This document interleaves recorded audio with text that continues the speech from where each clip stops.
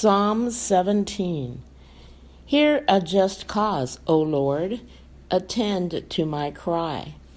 Give ear to my prayer from lips free of deceit. From your presence let my vindication come. Let your eyes behold the right. You have tried my heart. You have visited me by night. You have tested me, and you will find nothing. I have purposed that my mouth will not transgress. With regard to the works of man, by the word of your lips I have avoided the ways of the violent. My steps have held fast to your paths. My feet have not slipped.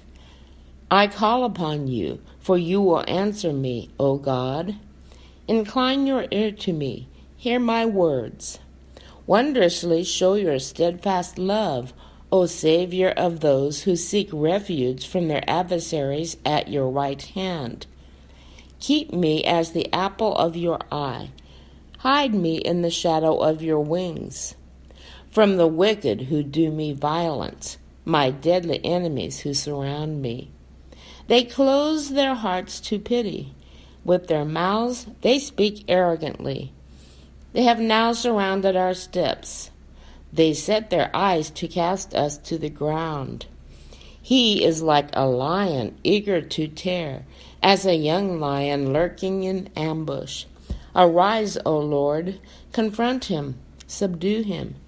Deliver my soul from the wicked by your sword, from men by your hand, O Lord, from men of the world whose portion is in this life.